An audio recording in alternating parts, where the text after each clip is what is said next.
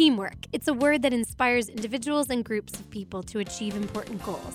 And in recent weeks, teamwork has been essential to our food and nutrition services at Catholic Charities. Careful allocation of food supplies has allowed all 9 of our food pantries to serve twice the number of guests they usually see. A detailed coordination of staff and resources has ensured that our WIC centers remain open for families with children under 5 years old. Despite social distancing, our volunteers and restaurant partners have continued to make to-go meals possible for the hungry and the homeless who come to 721 North LaSalle and our suburban locations. And our creative employees have worked with food vendors and neighbors to make sure homebound seniors and the disabled still have meals delivered to them. Our team members recognize how serious food insecurity can be. Please join us in our mission. Visit www.catholiccharities.net. Henry Ford once said, "A business that makes nothing but money is a poor business." At Catholic Charities, we are deeply grateful to our corporate partners who agree with Henry Ford. Some of our corporate partners make a financial commitment each year to the work of Catholic Charities. Other partners donate or offer reduced prices on goods and services that help our clients find stability in their lives. Still other corporate leaders gather their employees and regularly volunteer at our food pantries and our suppers for the homeless. For over a century, support from businesses large and small has been vital to our efforts to strengthen the lives of individuals and communities, one person, one family at a time. If you'd like to join us in our mission, please call 312-948-6864. That's 312-948-6864. Thank you. You're listening to Catholic Chicago on WNDZ 750 AM. Every Monday through Friday from 8 a.m. to 9 a.m., the Archdiocese of Chicago presents programming about the people, events, and issues that touch our lives. Thanks for letting us be part of your morning. Now again, Catholic Chicago.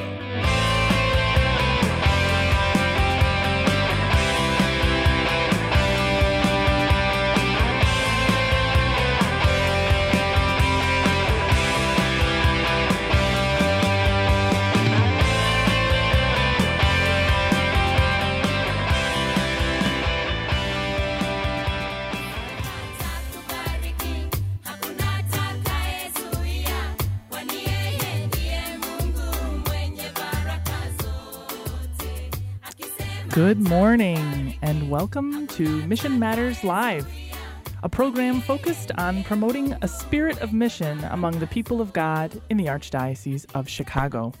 My name is Megan Mio. I'm coordinator in the mission office, and our engineer this morning is Mike. You're listening to WNDZ 750 AM, and we hope you will join us every third Thursday of the month from 8:30 to 9 a.m. Today, we are blessed to have with us Dr. Mike Gable, a colleague of mine who serves as the director of the mission office in the Archdiocese of Cincinnati, Ohio. In addition, Dr. Gable is an adjunct professor in the theology department at Xavier University in Cincinnati, and I've asked him to join us by phone today so that we can begin to process what we have been seeing in the news lately. We need to have an important and sometimes uncomfortable discussion about racism. I'd like us to talk about how the social and individual sin of racism impacts global mission and each of us as believing Christians. So, good morning and thank you for joining us today, Mike. Good to be with you today. Thank you, Megan. All right, it's great to have you. I know we've been able to meet for national meetings before, but the miracle of radio and phones is that I can have you on the show, especially during this time when we are trying to be careful about having guests in the studio. So it's great to have you by phone. Thank you. Great. In addition to what I've already mentioned, Dr. Gable also serves on the Anti-Racism Task Force of the Cincinnati Archdiocesan Social Action Office. And I can also tell you that Mike has his own experiences of international mission, his own personal experience and as the director, and that his office organizes and supports both intercultural parish twinning and mission immersion trips. So he is a lifelong learner. on not just the theological side of this issue, but also the practical and pastoral work of justice and reconciliation.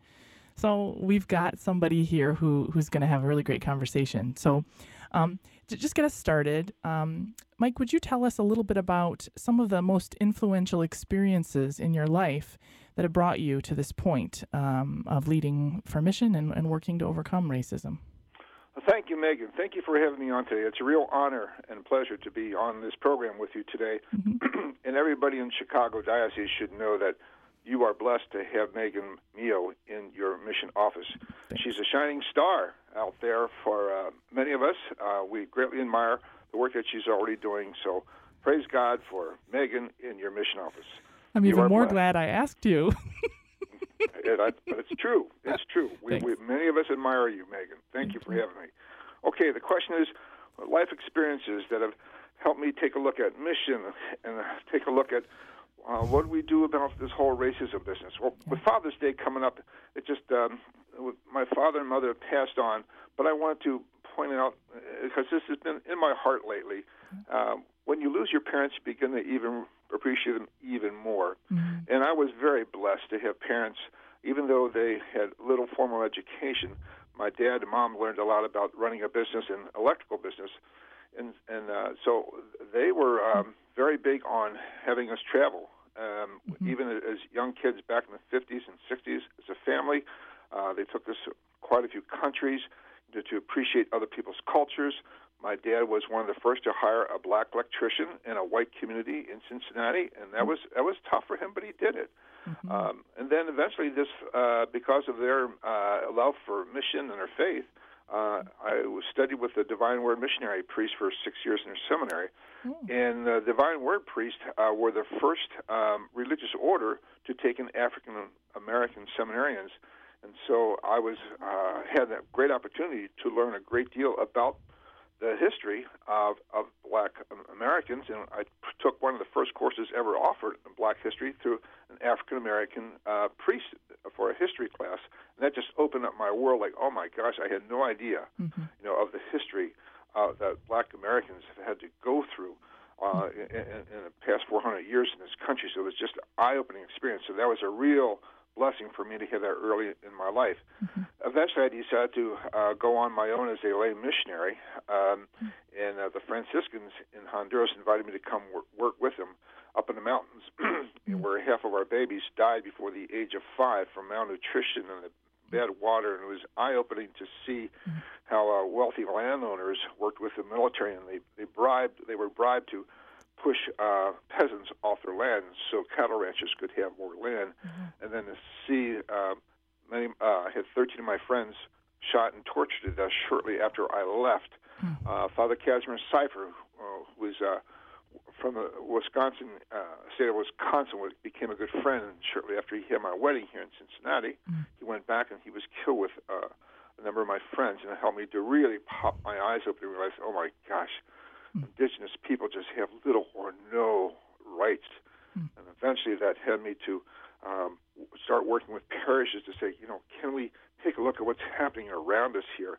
Eventually I was led to work with the Maryknoll Fathers in New York in their Justice and Peace office in the 80s when the wars start breaking out and the repression of the poor in Central America.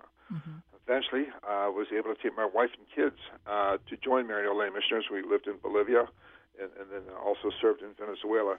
And we were the only white people in many of those neighborhoods. We lived with a Bolivian family, and that began to open up our worlds. Like, oh, my gosh, these are just people that we should be learning from, not just considering mission as we're going to save them, but how are they, at the same time, reciprocally saving us. Yeah. Eventually, I came back to Cincinnati with my family and got to work with parishes where we're all white, and across the highway, they were all black. Mm-hmm. So it was a real challenge for me to say, okay, how do I take my mission experience now and bring these two together? So we did develop an organizations of leaders on both sides of the highway, black and white, that led to having various conferences and prayer services, Thanksgiving services together. And it was like, well, yeah, we can do this. Mm-hmm. And then, of course, it led me to my office, the Archdiocese, where we now find that parish twinning. And mission trips are just a great opening to expand our world. So I've been really, really blessed by the Lord to have had the experiences of realizing God's beauty in each and every person, regardless of their race and background. Yep. Sounds like you've had quite a journey. I've been blessed. Twists and turns. But each of those experiences has stayed with you. Clearly, you see each one is important in teaching you another lesson. Oh, absolutely. In applying the faith in the real world. So then, keeping all that in mind, and I'm sure we'll touch back on some of those experiences as we continue our discussion. I asked you here, Dr. Gable, to help us understand the sin of racism because of what's going on in our country and in our world today. We're seeing this, so let's reflect on it. So let's just start by saying, let's be clear about terms here. What do we mean by racism? So can you help us just to begin? I mean, can't fully encompass it, but to begin to define racism. Sure. There's an excellent document that we're using here in our archdiocese called "Open Wide Our Hearts." That was recently put out by the Catholic bishops on racism, and they have what they have is a good definition of what is racism, and it goes like this: racism arises when either consciously or unconsciously a person holds that his or her own race or ethnicity is superior, and therefore judges persons of other races or ethnicities inferior and unworthy of equal regard. When this conviction or attitude leads individuals or groups to exclude, ridicule, mistreat, or unjustly discriminate against persons on the basis of their race or ethnicity, it is sinful. Lastly, racist acts are sinful because they violate justice. They reveal a failure to acknowledge the human dignity of persons offended, to recognize them as neighbors Christ calls us to love. That's a beautiful, well-founded statement. Yeah, and it sets it into this context of us as believing Christians, that this isn't just an issue of the rest of the world. This is an issue for all of us. Amen. That we're all affected by, no matter what your background may be, your ethnic or racial background.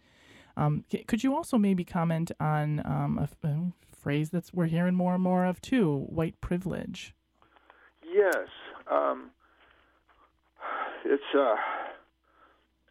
There's a booklet, a program rather, that the Catholic Bishops put up a few years ago called Building Intercultural Competence for Ministers.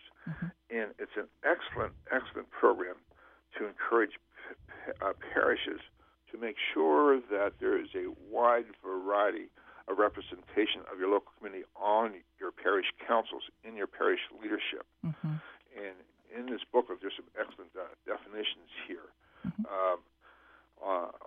One being about white privilege. Let me just read straight out of it. White privilege is a tendency of societies to conceptualize matters pertaining to race in terms of perception and interest in the prevailing or dominant community as the United States of white people. White privilege is different from prejudice or racism. It merely gives us a special place or privilege to the concerns of one group.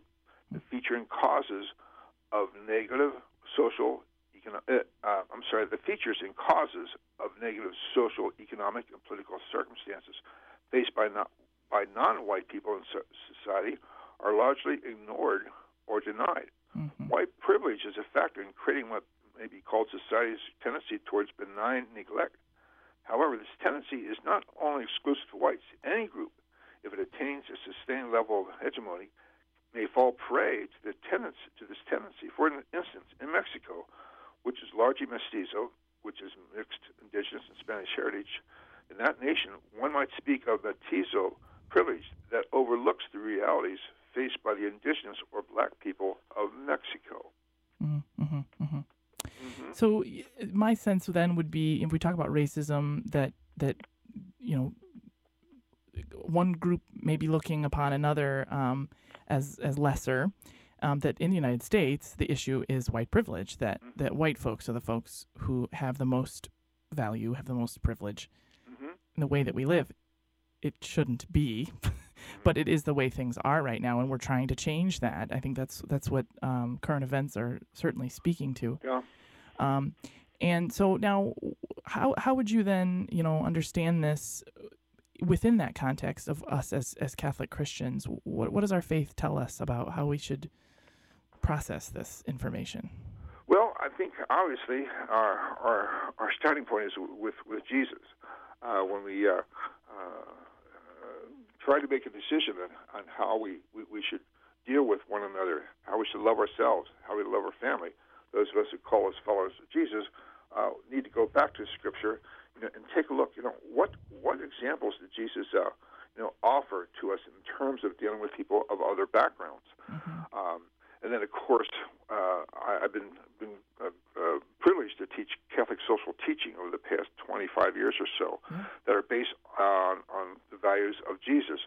And so the one that I often turn to when we cover racism in most of my classes over the past many years, I like to have my students take a look at the life of Jesus and see particular experiences. For example, when Jesus met the woman at the well, the Samaritan woman at the well, he sat and had a fascinating conversation with him, and his apostles were off the side wondering, this is not right. A good Jewish person, especially a man, should never have a conversation with a Samaritan woman who was considered a half-breed, or they were considered a lower class, inferior, and not only that, she was a woman. A good Jewish man does not address a woman in public. So Jesus broke two social norms in that conversation, showing dignity to the woman as a loving person. God created as a woman, and at the same time crossed those racial, religious boundaries to deal with her. We can go on all kinds of different examples of how Jesus would cross the centurion, the Roman centurion. He asked Jesus to come to his house. Right. And here was the enemy of the local people, and yet Jesus crossed those boundaries and admired the faith of the centurion and cured the child. And then we see plenty of experiences in the Gospel of John, especially around the Last Supper, where Jesus prayed for unity.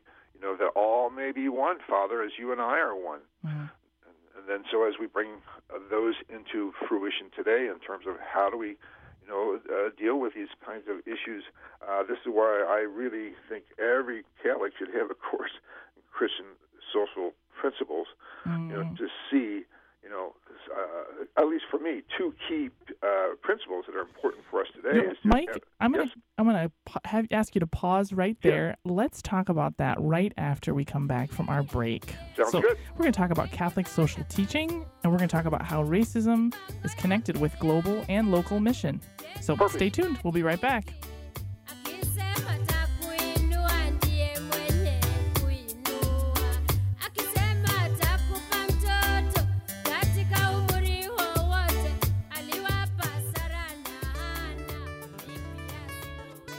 Throughout our nation and our world, people of all faiths have recently been joining fervently in all kinds of prayer. They have found that coming together in prayer is a source of comfort and strength. In this spirit of unity, the Archdiocese of Chicago has introduced a call to prayer, a telephone line dedicated to prayer. If you would like to join with another person in prayer, call 312-741-3388. This line is staffed from 9 a.m. to 9 p.m. daily with parishioners from across the Archdiocese of Chicago. These volunteers are here to listen to you, offer support, and pray with you. A call to prayer includes a 24-hour voicemail and email options as well. Experience this wonderful opportunity to join with people just like you who trust in the power of prayer. That phone number again is 312-741-3388. Let's pray together today. There's nothing like having a friend to talk to when things are not going well. And in these challenging days, everyone has had moments when they are discouraged, sad, or worried. Catholic Charities wants you to know that we are here. If you or someone you know would like to share your concerns with a professional, call 312-948-6951. Anytime, day or night, and you will be connected with an experienced counselor who will listen without judgment and offer compassionate, confidential advice that you can trust. That phone number again is 312-948-6951. Before, during, and after COVID-19, Catholic Charities is here for you.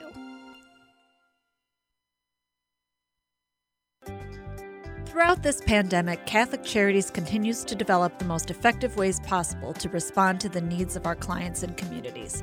In the past month, our call center has received 250 calls a day for emergency services. More than 450 seniors are being visited by home care aides who help them with housekeeping, groceries, and personal care.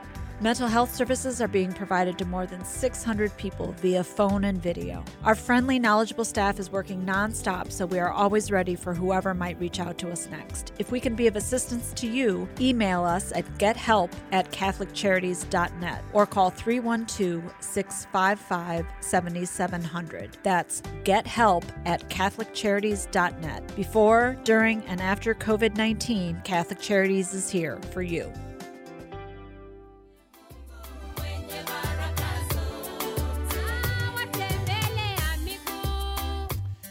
Welcome back to Mission Matters Live. If you're just tuning in, I am Megan Mio, coordinator for the Mission Office, and you're listening to WNDZ 750 AM. I'm here with Dr. Mike Gable, director of the Mission Office in the Archdiocese of Cincinnati and professor of theology at Xavier University. So before the break, we were just beginning to discuss how the sin of racism is a very important matter for our church and our mission. And we were just beginning to speak about mission and what our faith really teaches us about how to respond to this reality of racism that we're dealing with in our country and our world right now. So, Mike, you were just beginning to talk about two important principles for Catholic social teaching. Am I right? Yes. Mm-hmm. So, yeah, would you please continue? Yes, I have really come to see the importance of people understanding these at least 8 different principles. Why? Because it helps us determine how to vote, how to speak about issues, and what kinds of perspectives Catholics and Christians can bring to the bigger political, economic, social issues of our day. Yeah. I remember when I started teaching even still, the last course I taught, students in the first class would say, well, these issues are complex. How do we decide, or how do we understand how we should even approach these complex issues? Well, this is the beauty of our faith, that we hear these principles, and the one at the very top of all the materials I read is this one, the principle of human dignity. And let me just read this short explanation from the bishops. In a world wrapped up in materialism and declining respect for human life, the Catholic Church proclaims that human life is sacred, and that the dignity of the person is the foundation of the moral vision of our society. Our belief in the sanctity of human life and inherent dignity of the human person is the foundation of all our social teachings. Right.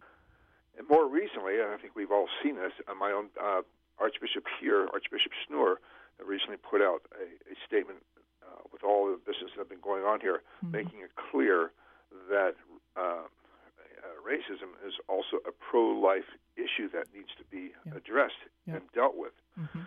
So I think it's been very important for our bishops and our leaders and our pastors, groups working on, especially Catholics working on racism issues, to see this is a pro-life issue. The other principle that I found very important at this time, especially as a missioner working back here in the United States, is the one on solidarity. Pope John Paul II brought that concept, that principle, alive for us after all his work in Poland to try to gain dignity for the workers' movement, and it was called solidarity. So I'll just read what we have here from the bishops. Catholic social teaching proclaims that we are brothers and sisters keepers wherever they live. We are one human family, whatever our national, racial, ethnic, economic, and ideological differences. Solidarity means that loving our neighbor has global dimensions in an interdependent world. We're connected. Yes, we are connected. That certainly connects us, too, then, to the topic of mission, whether it's local mission, I'm going out into the community near my home, or going internationally, like you yourself have experienced. So what is the connection there between racism and mission? Great, thank you. It'd be important to point out that mission vision, the way we do mission today, has developed over the centuries. Father Roger Schrader there in Chicago at CTU does an excellent course on the history of mission, and he points out that as a result of the Second Vatican II, we understand mission in newer, maybe more biblical terms. Roger, likes to point out that, when missionaries were working overseas in this country, and they would come back to the United States and they would share what they learned, when bishops began to speak up, who came from third world countries, so to speak, from Africa, from India, Latin America, they came to the Vatican Council. They made it very clear that, we appreciate the work of missionaries coming from Europe, the United States, but we also have God working within us as well, and can't we share our own understanding of God with one another? And so over the past 50 years or so, mission has, in a sense, has changed its emphasis from that of a white person coming to another country and saying, this is what you need to believe to become a holy, good person, to saying, yes, I have a message that I've grown up and come to learn about the love of Jesus, but at the same time, I need to honor, how people have come to know God in their own circumstances. How do they understand Jesus in their life?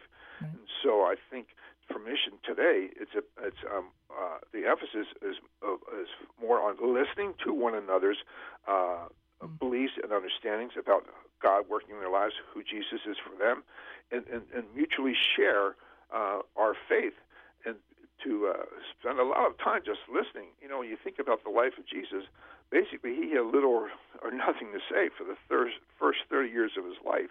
He spent that time learning his culture, appreciating the issues that faced him, coming to understand the power issues that took place.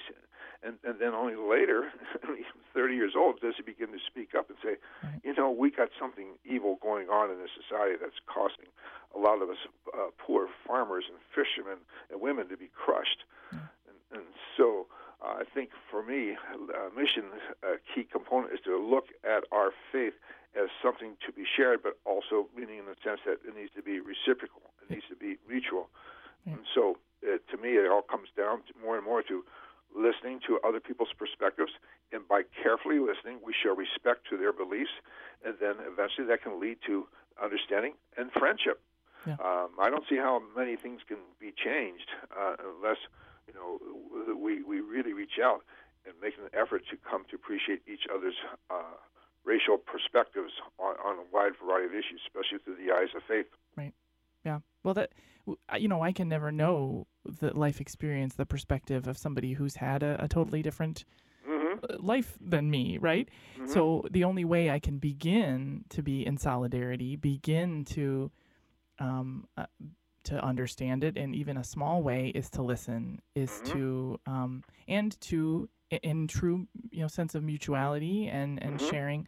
Also, let me tell you about my perspective, but to really do it in a way that is respectful of both of our human dignity.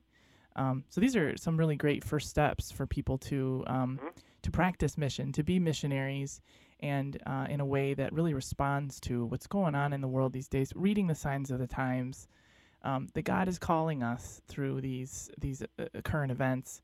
Well, thank you so much, Mike. There's so much more we could discuss. I know it was hard for you to control all the great ideas that you have, so maybe we'll have you on another time. It's an honor to be with you, and God bless your efforts there. And keep growing friendships with people of other backgrounds. We'll be richer for it. Yeah, we will be stronger, richer people, better Christians. So thank you so much, Mike. And I just say that in these days of transition and change, let us take care of one another and following the love of Jesus Christ. So tune in next month for more Mission Matters Live. Thank you very much for listening, and always be on mission.